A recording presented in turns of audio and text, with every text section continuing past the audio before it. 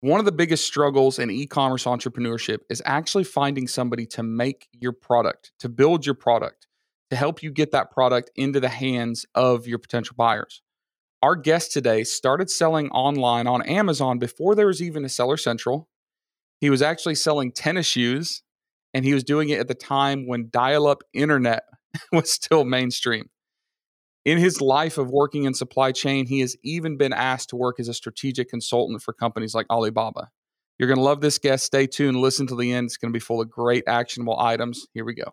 Hi, I'm Tim Jordan, and in every corner of the world, entrepreneurship is growing. So join me as I explore the stories of successes and failures. Listen in as I chat with the risk takers, the adventurous, and the entrepreneurial veterans.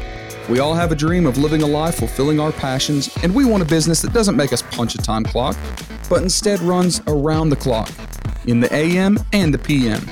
So get motivated, get inspired. You're listening to the AM PM podcast.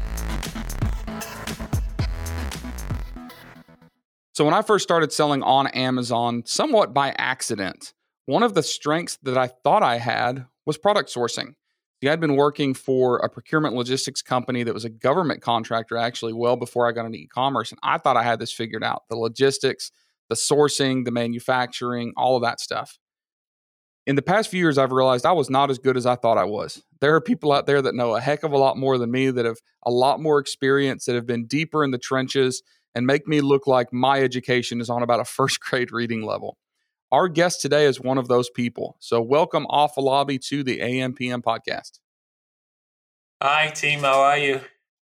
I'm good. I'm so glad you're here. Me and Afolabi have been buddies for a little while, and he never ceases to amaze me with good information. We've had him do some coaching sessions on our Centurion League coaching program. He's business partners with Norm, who's a good friend of the podcast and a good friend of mine.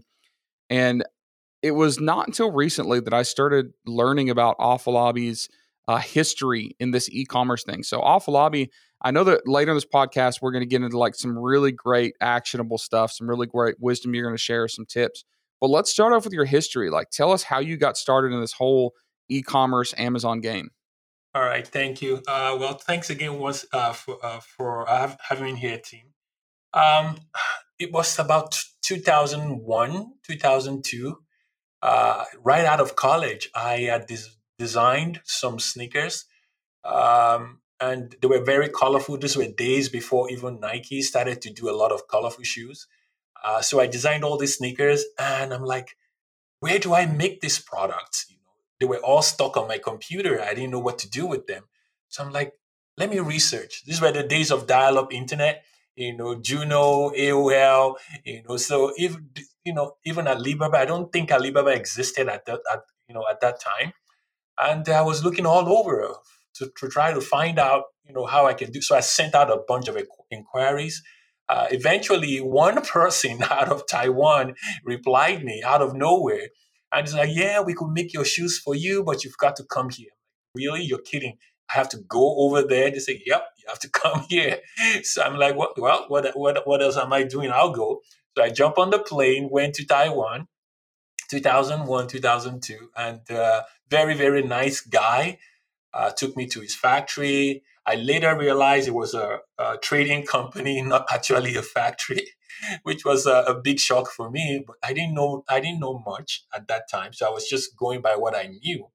So we ended up developing these cool shoes. We went into mold making. That was how I knew that molds were very expensive. Especially when you're doing mold for shoes, you have to make a mold for each size, not just one mold. You have to make it for all your sizes.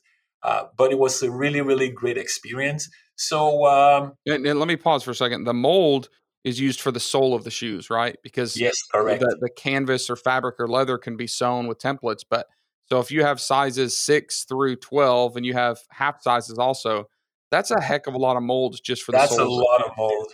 That's a lot of mold. And at that time was about $2,500 for each size. Imagine you have to make almost 12, 13 sizes at that time. And when you were making the shoes, did you have a plan on where you were even going to sell them at? Nope. So you were completely prepared for all of this. I really didn't know what I was getting myself into. I was just so passionate about the shoes. All of my friends, all the people that saw the shoes, they really liked them. Like, this is really cool. You should make them.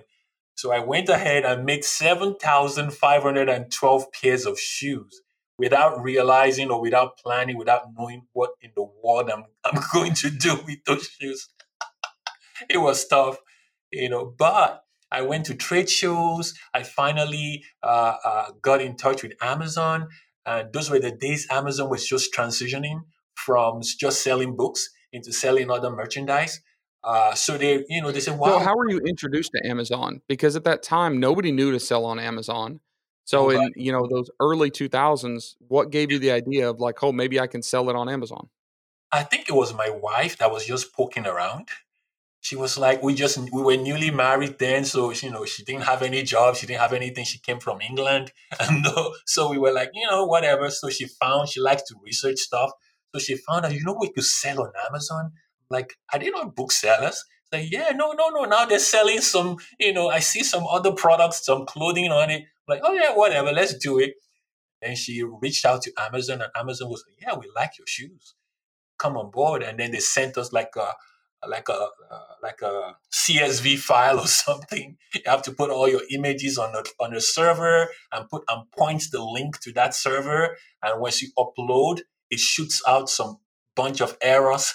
You have to fix each errors on each line. It was really, really crazy. Because there was no like Seller Central, there was no good. You were literally just uploading spreadsheets into Amazon servers. Exactly. No seller central, no user interface. You're just almost going blindly to do it.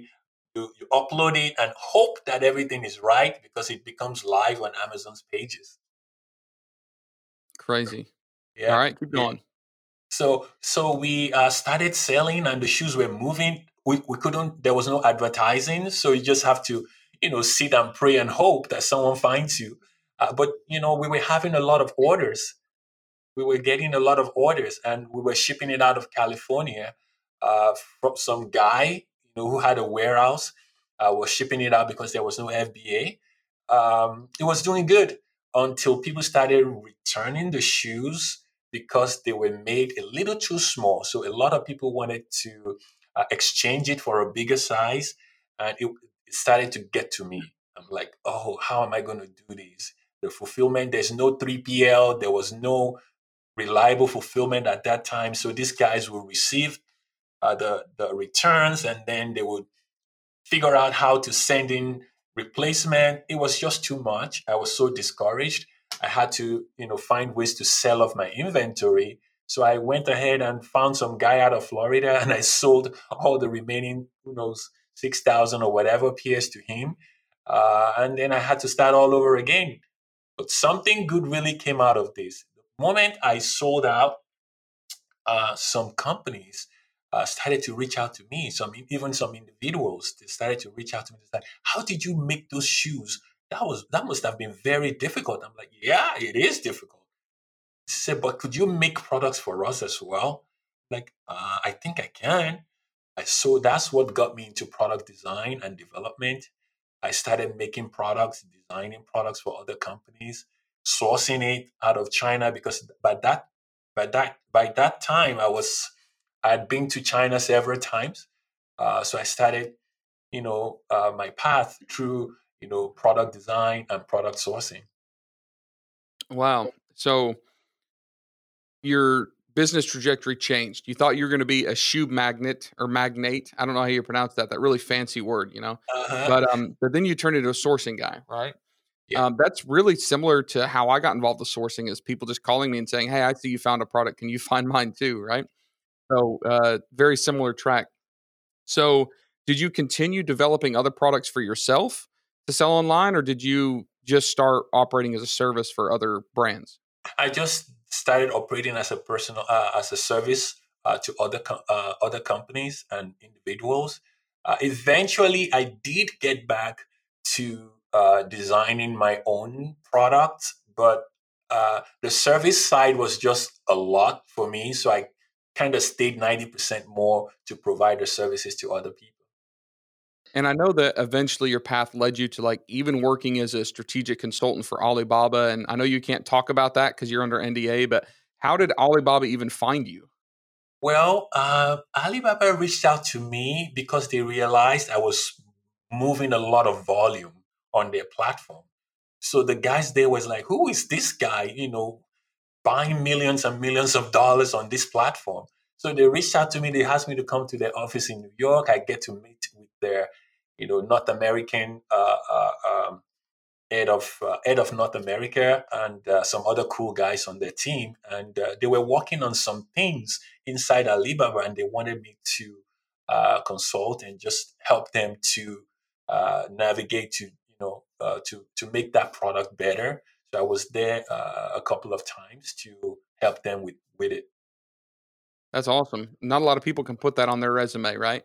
Um, so now let's fast forward a little bit. You now have the company Honu Worldwide, right? And that's a collaboration with some other folks I know you're involved with, and you're doing some pretty cool things. I know that I've seen, product sourcing, product development, shipping, logistics. You now have 3PL warehousing here in the US. You have quality control measures. Am I missing anything else? We do product photography as well. Okay. Yep. So the reason I mentioned that, not folks as a sales pitch for Honu Worldwide, but anybody that's in the service industry for more than a year with a specific company, meaning they haven't run the company in the ground and they haven't bankrupted yet, means they must be growing, they must be doing something right. And a lot of times those are the folks that I like to bring in and ask questions because they're in the trenches, they're doing this. Yes, I could talk about products that I'm developing, but that means that I develop a few products a year. But someone like Lobby is seeing dozens, if not hundreds, of products being developed every year. So he has this really great perspective, this like high level education and wisdom, so to speak, about product development, product design, quality control, logistics. And I think that, if I had to review all of the different hardships that especially starting entrepreneurs have, right, in the e-commerce space, one of the biggest problems is sourcing and logistics. And I don't know if it's because our minds just don't lean towards that way or because to do it well, you have to have a ton of connections, you have to have a lot of experience. I see people just getting beat over the head, it seems like, with little things like HTS codes. But when you're learning how to sell online, the fun stuff is like, how am I going to design this product? How am I going to market it? How am I going to create my brand? Like nobody likes to sit and look at pages and pages of HTS codes. It's horrible. So, because it's one of the biggest challenges and struggles that people have, that's why I want to talk about this today. So, in this episode, we want to shed some light on the sourcing, the logistics, the supply chain management side of things from an expert that's been doing that now for a couple of decades at least and has a lot of experience. So, when you're looking at the folks that you're working with, what are some of the biggest struggles that you see people having when it comes to managing their supply chain? Like time in and time out, like what are the struggles that people have? I think one of the major things is the culture, especially when they're dealing with China. They don't understand the culture. And dealing with China has a lot to do with understanding the Chinese culture and how to develop relationship with suppliers in China. So when people reach out to suppliers, maybe on Alibaba platform or wherever they're reaching out, they're so quick. Like in America, people are so impatient and so quick. They want to get something really quick, and they don't realize that things don't really work that way. You have to be patient. A Chinese guy has to feel you out first. He has to be very comfortable with you. He's looking for a relationship rather than a quick transaction. So that's one of the major things I see. And people are so also quick to jumping into pricing wars with their suppliers and it's like, oh, I want to buy for 20 cents less. And you haven't even proven yourself to this supplier. You haven't ordered 1 cent of product and you're trying to negotiate prices. How about start on a very small scale first, build trust, and then you can gradually make friends and start negotiating better terms in the future.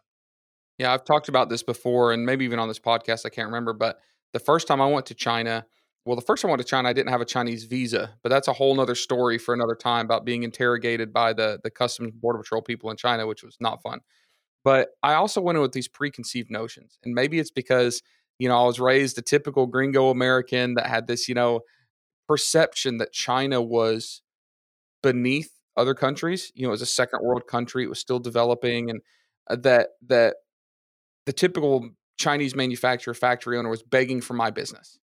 Like they'd bend over backwards. And maybe it was because of the hospitality that I was showing when I was lining up this meeting. But remember the first few cities I went to, these cities, the roads are dirty, the factories might be dirty, single bare light bulbs hanging from the ceiling. And it's not because they were desperate for work, they were just frugal. But out in front of these factories, there'd be 15 Porsches parked. There'd be a little crummy factory on a dirt road that has $400,000 cars parked out front. And I realized, holy crap, these folks, they're manufacturing for the world. And I'm coming in here trying to negotiate a 300 unit order with these guys. And they're stacking pallets for Pier 1 imports and Target.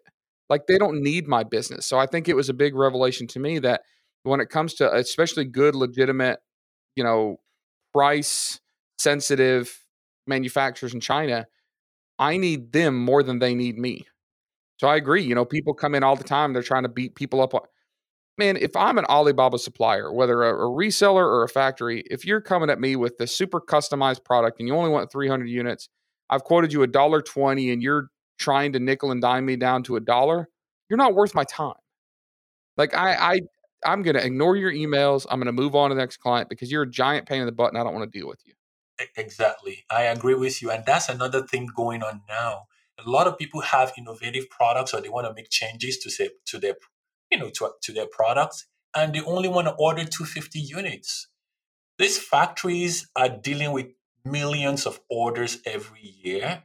For them to devote their time for a 250 unit order, sometimes it's even unheard of, but many of them still do. And yet we're hitting them with impatience. Oh, is it ready? Did you hear back from the factory? What is the factory saying? And then it gets to the time of order. Oh, I only want to start with 100 units. And the factory is like, really? All these 3 months we've been working on this project, you only ordering 100. We would make 100 units in 1 or 2 seconds in this factory. And the way factories run, as you know, is they run they're built to be making thousands every hour. And then we come in with a little order and they give us a price. We're like, no, but somebody else is getting it. My coach told me I have to get it at $1. Yep. So those are some of the crazy things going on now. And I really want to educate a lot of the new sellers to so that they can know a little bit about the Chinese culture and even the whole manufacturing culture, that it's not mean. It's just that's the way things work in manufacturing.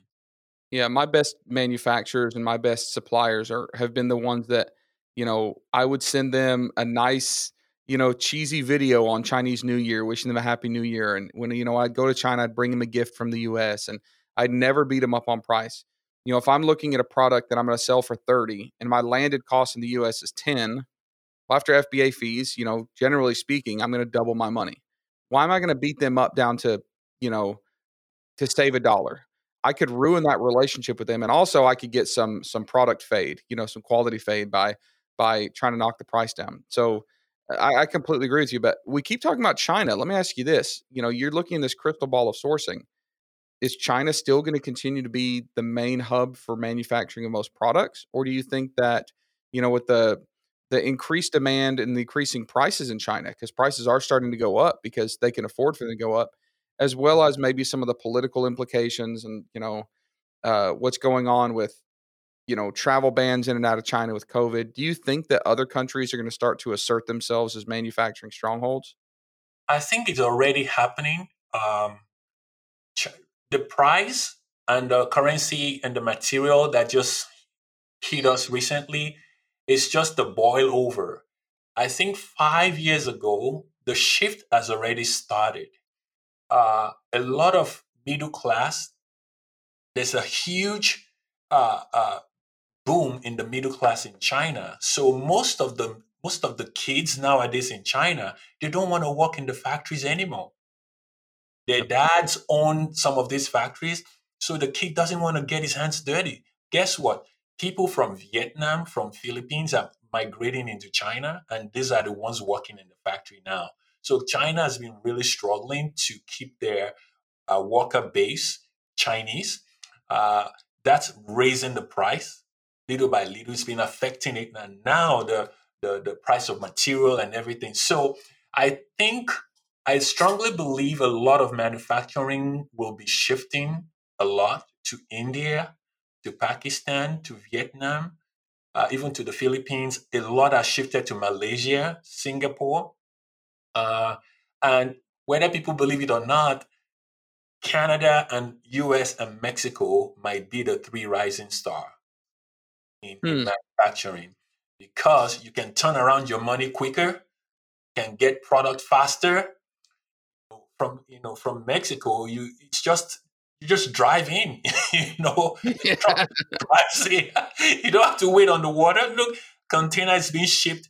A 40-foot container is $12,600 From China to the US. from the China to the US. It And used to a be year and a half ago, it was 3,000, right? exactly 3,000 to 12,600. People are already waking up and like, what in the world is going on here? Mexico, Wow. you just drive in the truck and your Yep. product is here. You could make so many products in Canada that people don't even know about. And even in the US, things are starting to happen. People are starting to seriously look at US manufacturing. I've had a lot of people, brands, reach out to me saying that they want to do their final assembly in the US. So things are starting to move. China is still going to be strong for a while. I'll say maybe 10 years more. But starting from around 10 years and above, I think a lot of companies will steal most of this manufacturing.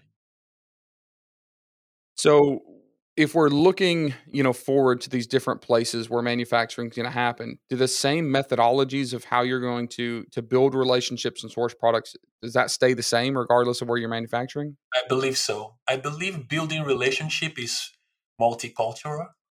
Yep. Any culture you go into, once you build a really good relationship with the supplier, I mean, I do have suppliers that they give me the product. They say, you go sell it and pay us next, with 3 months down, 5 months. I do have some suppliers I negotiated some trade terms with. I just pay them monthly. They Yep. gave me like six, seven, $800,000 line of credit. It's just, we know you. That's Yeah. our That's awesome. relationship. That is relationship. So I think it's multicultural and everybody should be able to, no matter what part of the world you're in, it's the same rule.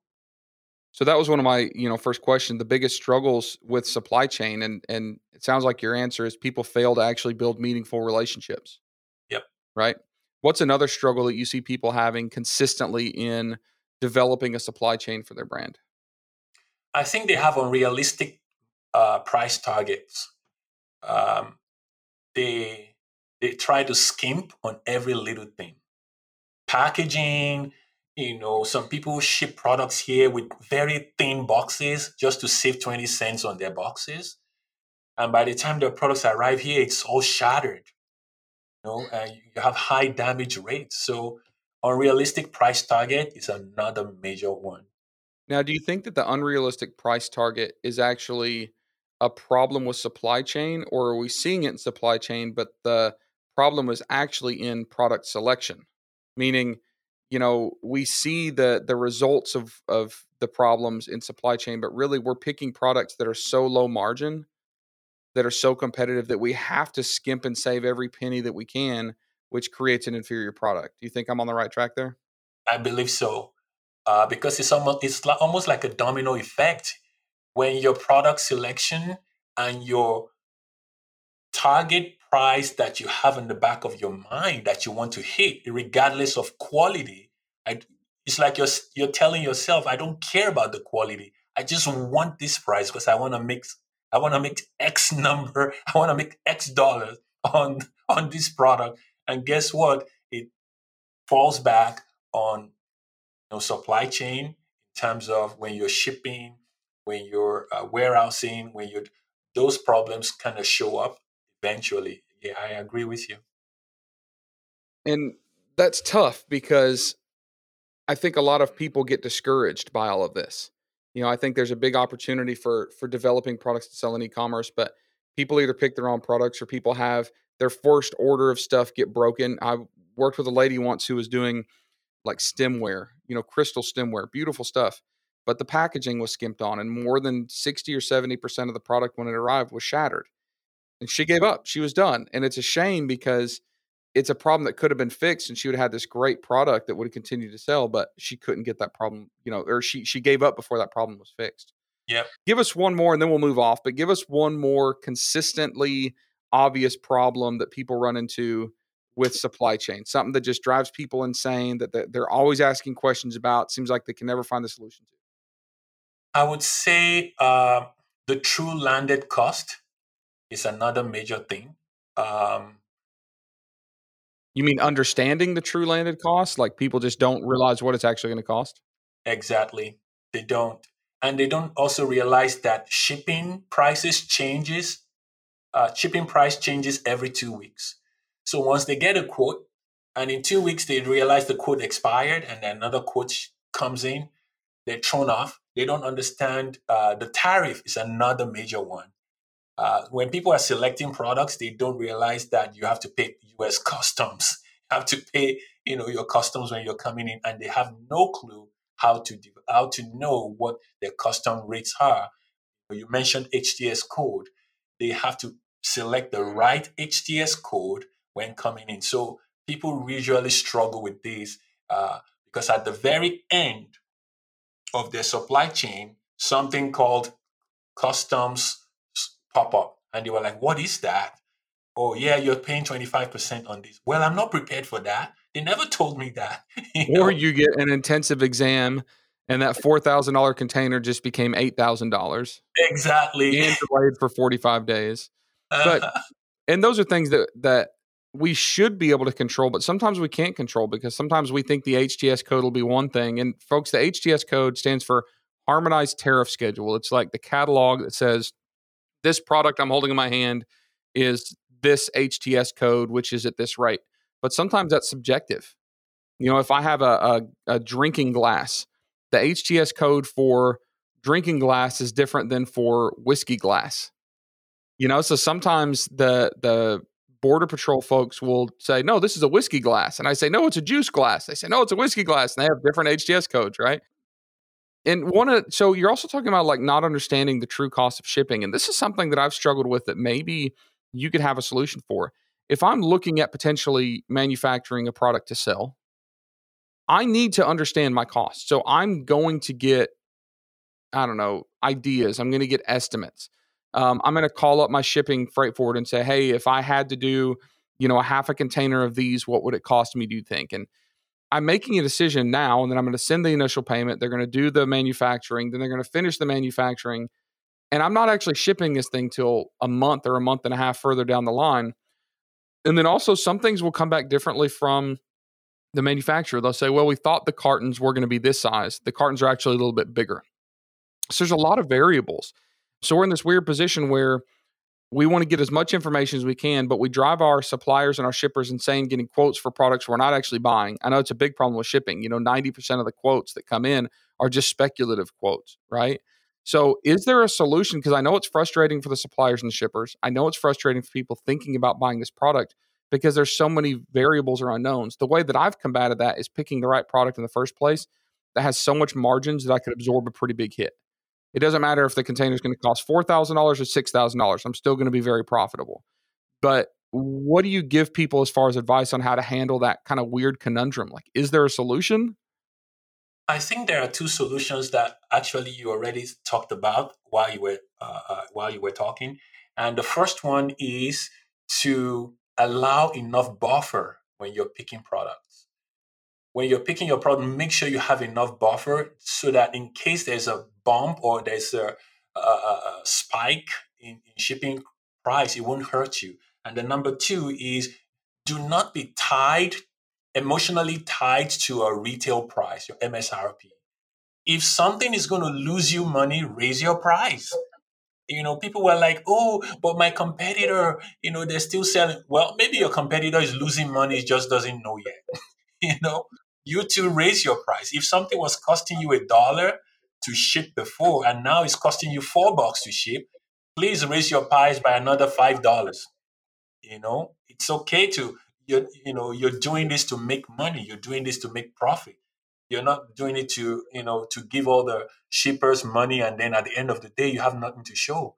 So I think those two things have pick a product and make sure you have a buffer in your product, more than enough buffer to be able to still absorb any fluctuations in shipping cost, and also be willing to raise your prices. So when we started this episode, I didn't know what route we were going to go down. I just know that you're involved with one of the biggest challenges that e-commerce entrepreneurs have, which is supply chain. So I'm glad we're hitting all of this stuff. But let me ask you this, because I know that it's a struggle. Some of this stuff is tough to grasp. There's a lot of unexpected changes. And even talking to you, I don't have a great warm, fuzzy feeling that there's a solution for a lot of this. The solution for tariffs going up or shipping going up, it's not really a solution, because the solution is just make sure you have enough products, profit to absorb this. Uh-huh. Do you think that, and let me also back up another thing and share another thought. I think that shipping logistics is getting easier for e-commerce sellers, especially Amazon sellers. Remember back in, 2015, 2016, by the time you'd been doing it for 15 years, I want to make a note, but when I got started a few years ago, things were harder than they are now. Chinese suppliers didn't know how to ship straight to FBA. We were limited on what we could ship straight to FBA or how we could. And there weren't as many 3PLs that understood the e-commerce process. So I think the industry is starting to adjust to create more solutions for us, but it's still hard. It's still one of the biggest tripping points. It's still in my coaching program, one of the most frequent questions that we have asked. So let me ask you this. Do you think that the shipping, logistics, supply chain, manufacturing process is going to continue to become easier? Or do you think that we're kind of at a plateau where we're just going to have to learn to live with the way it is now? I think it's going to become easier, especially because of the automation being built into it, because of the robotics that is being introduced. A lot of warehouses and 3PLs are now having access to robots. A lot of codes are now being built into products that you could easily scan them, could easily move products faster, quicker, more efficiently. And like you said, you can now ship from China direct to Amazon if you're an Amazon seller. And I did hear from one of my customs, my trucker. He actually said that it looks like Amazon is building piers, their own piers all over the country. And so when ships come, uh, they just drop it onto their rail and they rail it to where the truck can pick it up. So their trucks, Amazon trucks, are not actually going into the pier, into the port anymore. There's a separate rail area that the rail takes it from the pier, and the Amazon truck meets it. So it makes things go faster. Other trucks are standing they're waiting at the port for 9, 10 hours. But she told me that Amazon trucks only spend 15, 30 minutes and they pick up and they leave. Wow, that's amazing. Yes. And then I think this year or next year, I think Amazon also is getting an ocean liner status. That's what I heard. So now they've been pitching global shipping, whereby they can pick it up, from your factory, or they can pick it up from anywhere and bring it by themselves. So maybe they will become their own ship. Who knows? Now, they tried that a few years ago. Remember Operation Dragon Boat, they called it? Uh-huh. And it was a disaster. It never worked. So you think maybe they learned those lessons and figured it out? Because that would be pretty Yeah. cool if you could drop your stuff off essentially to Amazon at Ningbo, China, and then they've Uh-huh. got it from there. That would be pretty cool. Yep. So Um, it's getting easier, I believe. do you think it'll ever get to be so easy that anybody can do it? Because I love the one thing I love about successfully selling on like Amazon or e-commerce is there's just enough of a barrier to entry. It's just hard enough that it scares a lot of the lazy people away. Do you think that logistics and supply chain will become so easy that anybody can do it and it'll actually create more crappy competition for us? Well, I wouldn't say just anybody could do it. I believe that there will be some apps that would come out eventually, whereby you can click, click, click. It would be more convenient, but it doesn't mean that it would be more affordable. Okay. If anybody that could build automation and build a connect app to make it easy for anybody to click. I mean, Alibaba has shipping built into their system, but people still realize it still costs a lot more Yeah, than usual. So it's not going to cost less, but it's going to be more convenient. makes complete sense. All right, as we're getting ready to wrap up, what's one tip that that you would love to share with our audience about sourcing, logistics, supply chain? Something they may have never heard before. One quick tip to start to wrap this thing up. What would it be? Well, I've in my years of dealing with a lot of brands, one thing I can say is to ensure the longevity of your business. I think it's time to innovate. We see a lot of the factories competing with you now. A lot of Chinese factories are in the market. They're learning and copying every single thing you're doing. So, but if you can innovate and protect your innovation, I think that's the major key into your success now. There's no more Me Too product. Your Me Too product is pretty much a race to the bottom. If you're selling what everybody else is selling, it's just a matter of time. The light is going to go off really soon. So, but if you come up with new ideas, better ways of doing things, and you protect it with patents or trademark or copyright, most of these things are not expensive to do. If you do that, the difference between a brand that lasts long and the ones that just come on and disappear is being very creative and building a brand around their creative products. That's awesome. That's great information. You got into business essentially right out of school, right? You started Mhm. making sneakers and tennis shoes right out of school. Yep. Um, I know that you couldn't have learned all this yourself, right? You had to learn from some smarter folks than you on how to run a business. So I've been asking all of our recent guests if you could go to your bookshelf right now and pick one book that made the largest impact, the most profound difference in your ability to create, scale, and succeed at business, what would that book be? I would say the series by Robert Kiyosaki, starting from Rich Dad Poor Dad all the way to Rich Dad's Guide to Investment. I read that out of college, and it was just a big blow on me. I mean, as an immigrant coming from Nigeria and then studying, 3, 4 years into the country, and I opened this book, I'm like, what is this guy talking about? And the title of the book was so, right on. It was like what rich kids teach their kids that what the rich people teach their kids that the poor people don't. I'm like, wow. So I was reading at the lounge. I remember very well at the college lounge, I was reading it. I'm like, what in the world am I doing here? So that whole series, I still go back to it on to reread and reread, and it really changed my life. So are you coming to the Prosper Conference in July in Vegas? Let's see. I might. All right. Well, if you Yeah. come, make sure to hit me up. We'll take you to dinner and you can impart some more sourcing and supply chain wisdom on me. All right. I'll take you up on that offer. All right. Great. Well, thank you all for listening. If you've learned anything from Mr. Afolabi here, and if you've gained any good wisdom, experience, advice, make sure to leave us a review on whatever podcast platform you're listening to. If you're watching us on YouTube, make sure that you hit the thumbs up button, you like the video, and share it with your social media or with your audience if you have one. We sure would appreciate that. We thank you guys for sticking around to the end, and we'll see you on the next episode.